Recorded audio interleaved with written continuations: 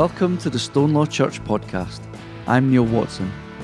And whether you are a regular worshipper with us, or whether you just listen to this podcast, I pray that the words of the message would be a real blessing to you, and that it would bring you closer to God as you experience more of the love of Jesus in your life.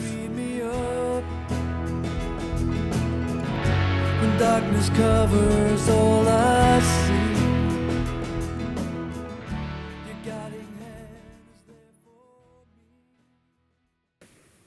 So the astute among you will see that there are no verses after the verses that Margaret had read out. We have come to the end of our sermon series, Faith That Works. And last week we found that James was reminding us to have that eternal perspective, an eye to the future, that while our lives here certainly matter, that everything that we do has that eternal consequence. That while our lives matter, this is not it. That God has so much more in store for us, and that we should look to use our time here on earth as a way of preparing ourselves for an eternal life with our Lord Jesus. That means that we don't ignore what is happening in the here and now, because everything we do does have that eternal consequence. James's letter is filled with so much challenging stuff, things that we really struggle with. We might even struggle to even think about them, never even mind to try and put them into practice. So it's no surprise that James finishes his letter by highlighting the most important tool in the toolbox of a follower of Jesus. We have prayer. That is the most important tool that we have. I remember hearing a story of a minister who had taken on a new charge. And as he was setting up his office in his new home, he started to put the books on the shelves, arranging the furniture and hanging the pictures up on the wall. He noticed that there was something strange over in the corner of the room. It looked like the carpet had been worn away. And he thought, well, maybe there'd just been, a kind of piece of furniture there or something, and it kind of rubbed away. Maybe a bookcase, something like that. And it just ruined the carpet. And he never thought anything more about it, but every time he was in his study and every time he was preparing a service for the Sunday, he would keep looking over into the corner. It started to bother him. He started to wonder what had made that over in the corner. So he went across and he asked the church officer. And he said, back home in my study, there's a piece of carpet that has just been worn away. What happened? Was there some sort of an accident? And the church officer says, no, it wasn't an accident. You see, that was where the previous minister had got on their knees every day to pray for themselves, their family, the congregation in the parish that they were called to serve. The previous minister did this every day. That new minister felt a tinge of guilt. They wished that they had that kind of level of commitment to go down on their knees every day, that you might create a spoiled carpet. And that's the challenge. And I bet every single one of us wishes that we could maybe pray more, pray better. We seem to think that other people pray better than us, but conversation with God, and it comes from our own heart, there is no better. Prayer might just be something that we feel we just can't do. However, Jesus has made it possible that we can go directly to God as our Father, and we, his children. Jesus did that we're able to go for inspiration and comfort. have a conversation with our Heavenly Father. And our prayers might not always be answered in the timescales that we would like, or even in the manner that we would want. The fact that we can go straight to God can often result in amazing things happening. Sometimes even greater things than we could ever possibly have imagined. However, it can be easy to fall into that trap of using prayer as a kind of last resort. We might find ourselves in a tight spot, a real struggle, and that's when we call out to God in that moment. I used to do it all the time when I was a kid. Father, please help me find this wallet that I've lost. Father, would you help me with this test that I've not even studied for? And while there is nothing wrong with going to your Father in those times of need, our Father wants us to cry out, seek His help. And of course, prayer at any time is better than none at all. And it makes sense to rely on the Creator of the universe and everything in it when we're seeking that guidance on how to proceed. But essentially, we should be praying at all times. And our passage this morning gives 4 instances in which prayer is needed and encouraged.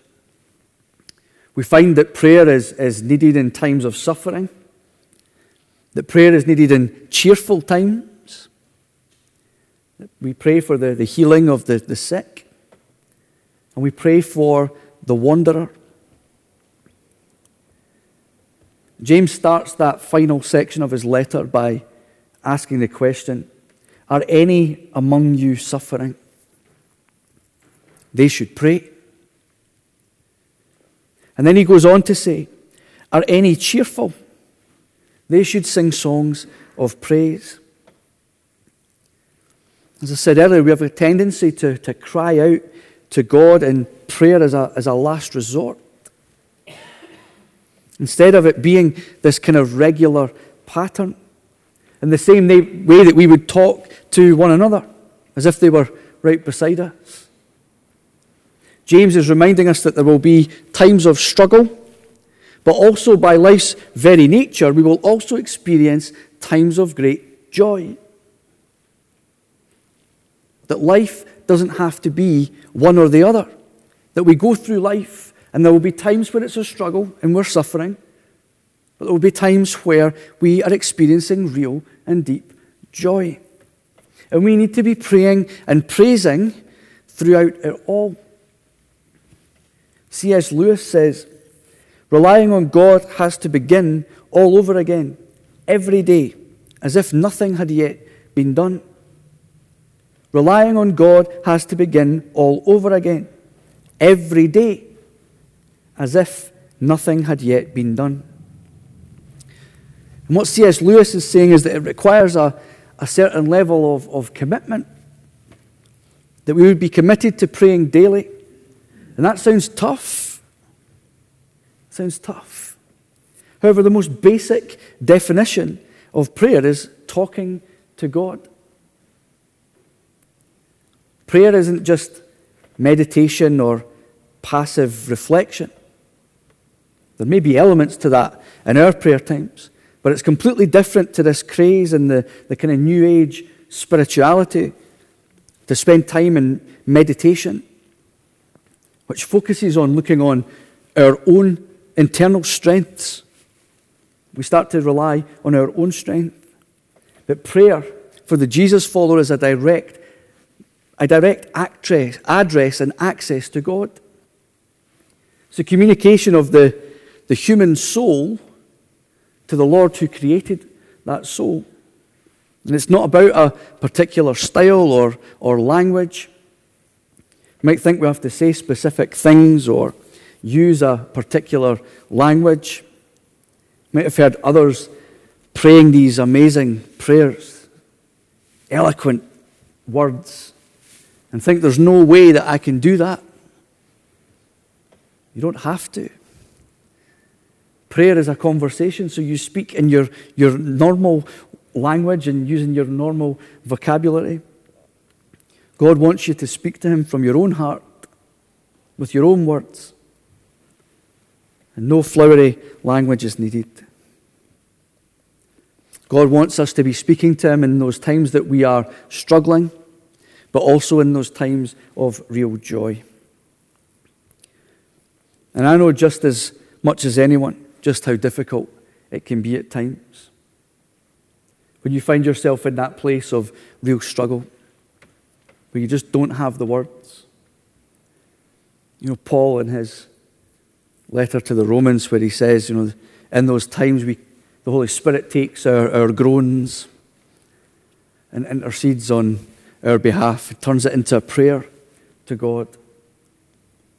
That God knows the prayers of our hearts and our minds. The Holy Spirit's able to take those times that we're really struggling.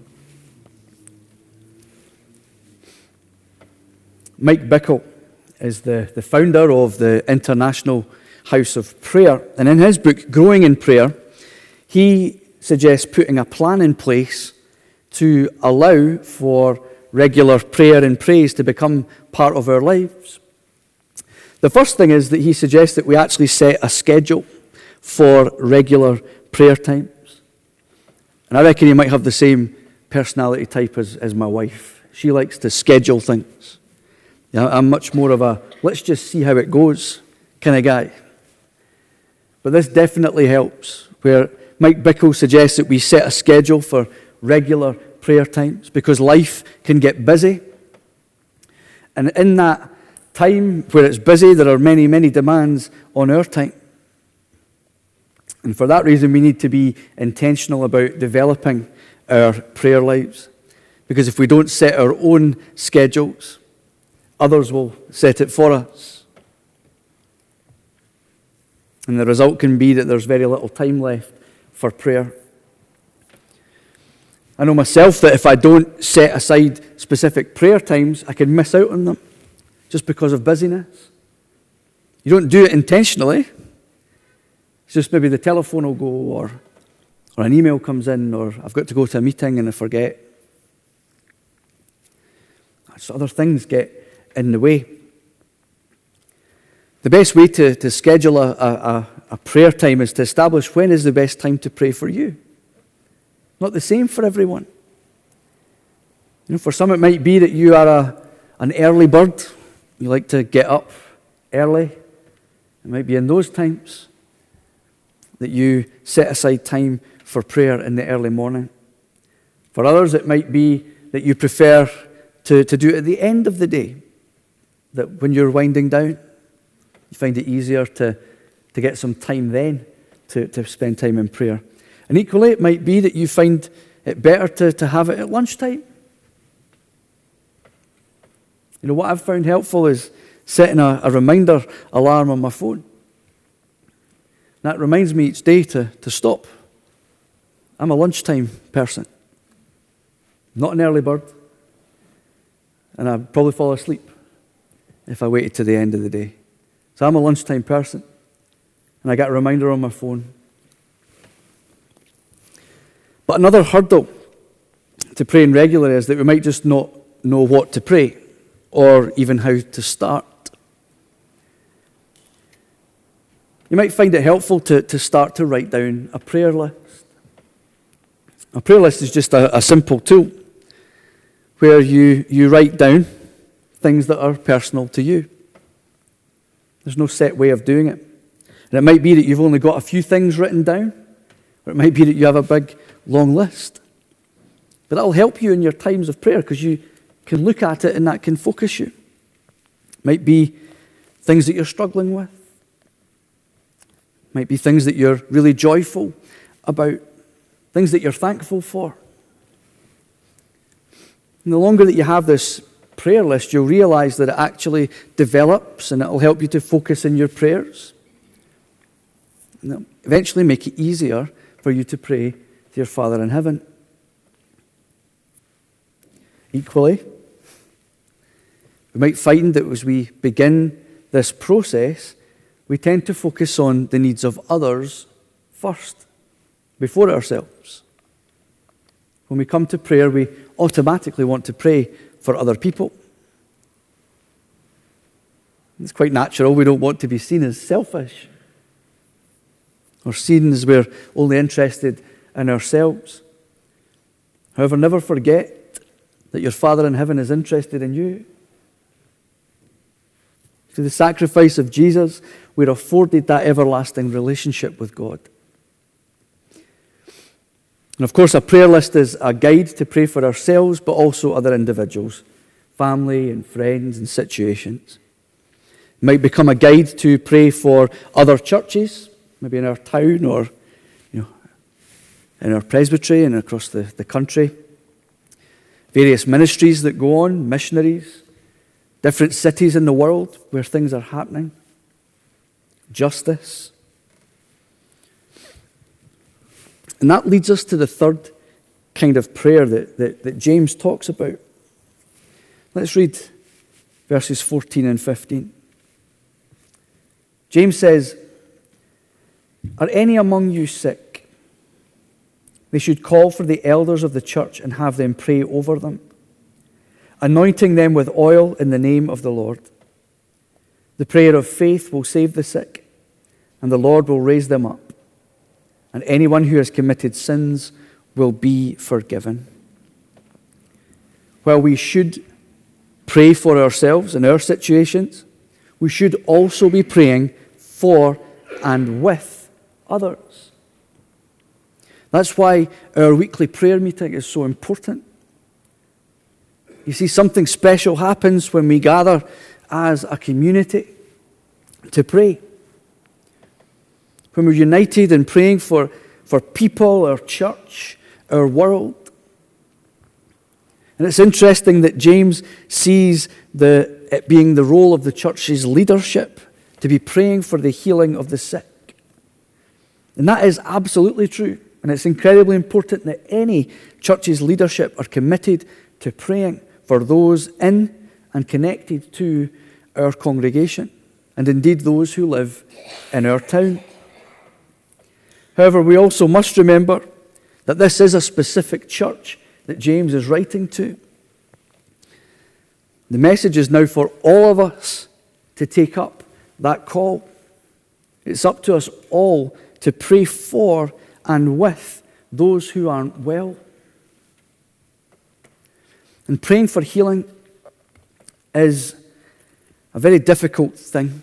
It's a difficult subject because it doesn't always seem to go the way that we want it to. There may well be times when we have prayed for loved ones and they have gotten better. And we praise the Lord for that. But I'm also pretty sure that there will be times where we have prayed for a loved one to get better and they haven't. I've come across some absolutely terrible theology on the internet. Don't go to the internet.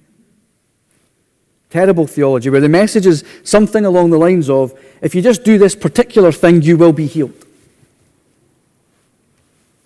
Or if you pray more, then your loved one will be healed.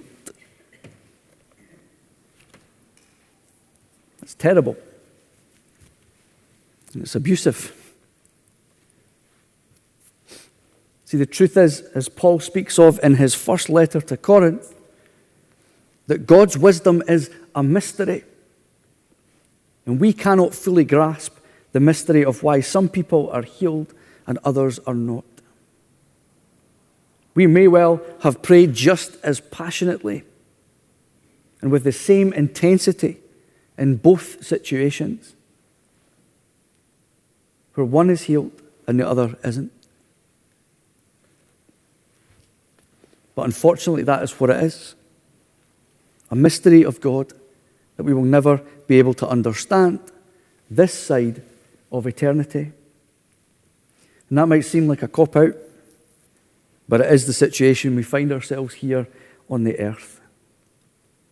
The problem with the type of theology that states if you just pray more or do a particular thing, then you'll get healed, is that we create this picture of God that is either an angry taskmaster who forces us to pray or endure conversation with him to prove our devotion, and we'll be rewarded for doing so, or a God that has absolutely no interest in our lives and doesn't want to help us at all. Nothing could be further from the truth. God does have an interest in the fullness of our lives, our life here on earth and in eternity, so much that he sent his one and only Son, our Lord Jesus, to reconcile us with our Heavenly Father. If we choose to repent and seek forgiveness in Jesus' name and become his follower, we are. And if you have your Bible available, turn to Ephesians chapter 1.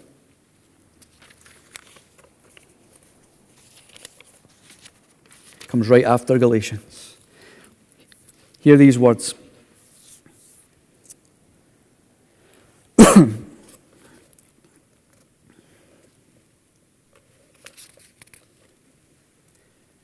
Chapter 1, verses 5 and 6. We are, as Paul writes, destined for adoption as his children through Jesus Christ, according to the good pleasure of his will, to the praise and his glorious grace that he freely bestowed on us in the Beloved. We are adopted into the family of God. And in prayer, we now have the opportunity to speak to the one who created us.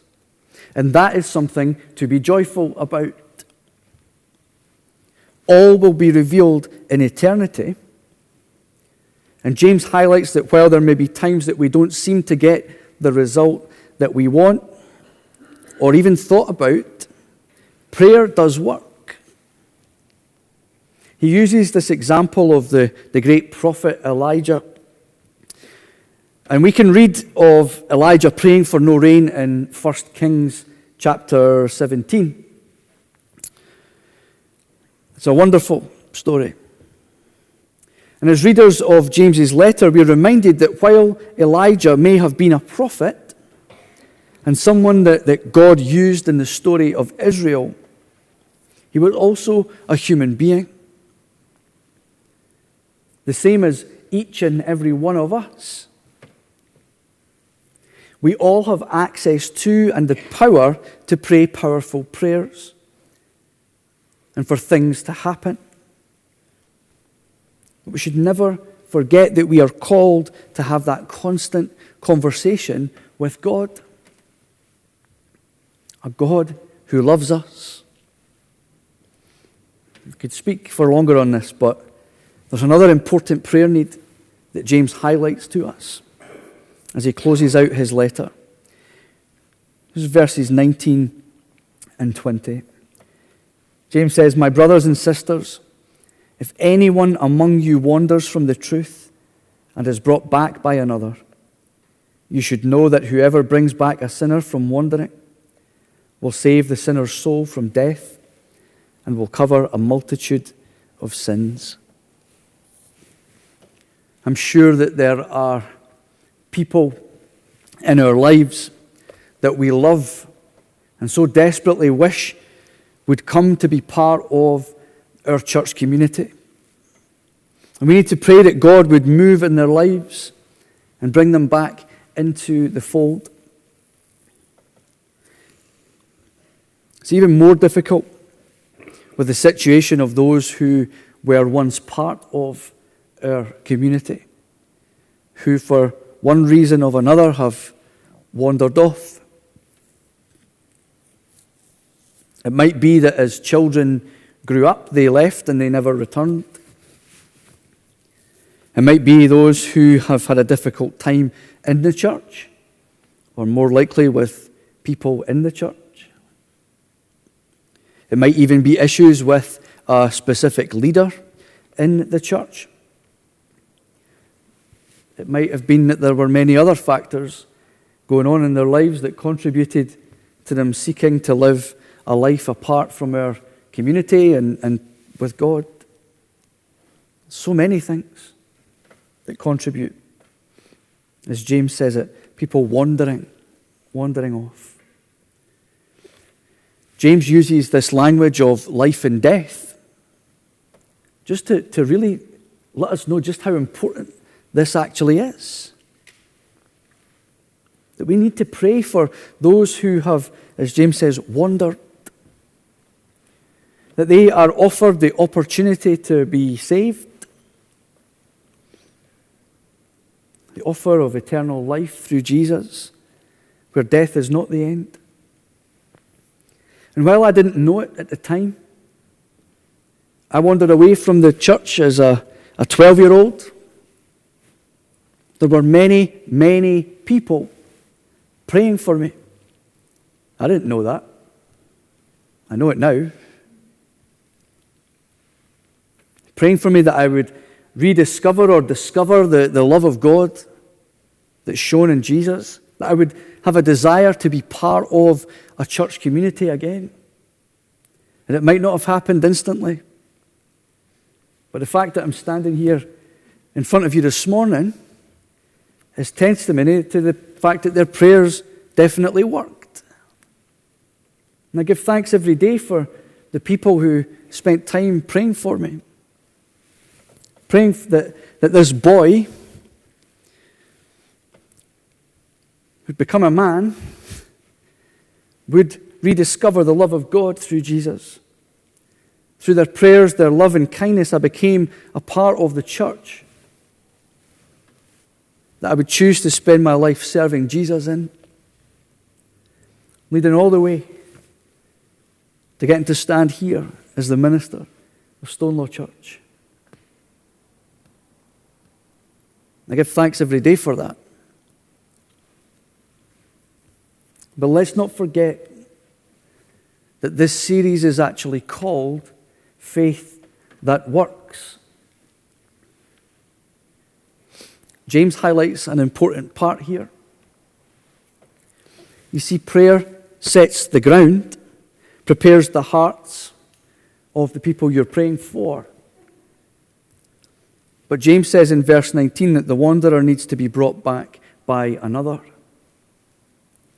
We need to be prepared to invite others to church or other church-related things. Because I know that as well as a lot of prayers that were spoken for me, that I would return to Jesus, there were also a number of invitations to come and be part of the church or to do various things. It can be an incredibly difficult thing to do because we might be worried about how someone will react if we ask them. What if they say no? Well, the answer is always no if you never ask. We're going to look at that in more detail in September. Because it's an incredibly important thing, because it is hard to invite people along, because we are conscious of how they might react. But we've very much had a whistle-stop tour of prayer this morning. And it's important to realize that James doesn't leave this to the end of his letter as a kind of afterthought, that I better throw prayer in there at the end. They'll be expecting it, so I'll just throw it in. On the contrary, it is actually of vital importance to him. He's effectively saying, everything that I have said in this letter, those things that I've been encouraging you with, those things that I've been challenging you with, all of it should be underpinned by prayer. And that with prayer, you will find it much easier to do the things that I've spoken to you about. He urges us, as readers of the letter, not to rob ourselves of a rich spiritual life by not carving out time to pray. That, like I spoke about earlier, about allowing ourselves to be recharged, allow our spiritual batteries to be recharged. He urges us that when we don't even feel like praying, that should give us the The oomph that even when we don't feel it, we need to go and do it. That we would have the stamina to be able to do it. Reminds us that prayer is not a process by which we earn brownie points with God, that we curry favor with God. It's not what it's about. And that prayer is not a magical means of ensuring that we get everything that we want, that everything on our prayer list is chalked off. Prayer is meant to be an experience where a spiritual transformation can take place. In 1 Thessalonians 5, Paul reminds us to rejoice always, pray without ceasing, give thanks in all circumstances, for that is the will of God in Christ Jesus for you. And as we finish this sermon series, we've seen that James's letter emphasizes faith with action. You see, for James, right living is the evidence and result of your faith. That through our faith we would allow God to transform our hearts and our minds. That we would be inspired to action. That we as the church must serve with compassion, speak lovingly and in truth, live in obedience to God's commands, and love one another always. That the church should be a body of believers who are an example of heaven on earth, drawing people to Jesus through love for God and for each other. For James, if we truly believe God's word, we'll seek to live it out day by day. James's letter shows us that the Bible is not just something we read or think about, but something that encourages us to do Christ-like things. Belief, faith, and trust must have hands and feet. James reminds us that it is our hands and feet that are desired by God. That our faith should always be in action. That we have a faith that works. Shall we pray? Let's pray. Father, we thank you for James's letter, for the challenges, for the encouragement, for the wonderful teaching that's in there. Father, we pray specifically that we would be inspired to be more proactive and committed in our prayer life. That we would pray for ourselves, but pray for others too. That we would be thankful in those times of joy, and that we would cry out to you in our times of anguish. Lord, may we be used. We offer our hands and our feet to you again.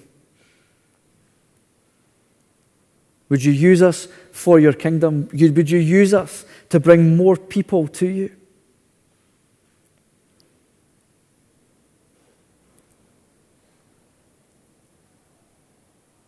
Father, would you help us to have a faith that works? All this we ask in the precious name of Jesus. Amen.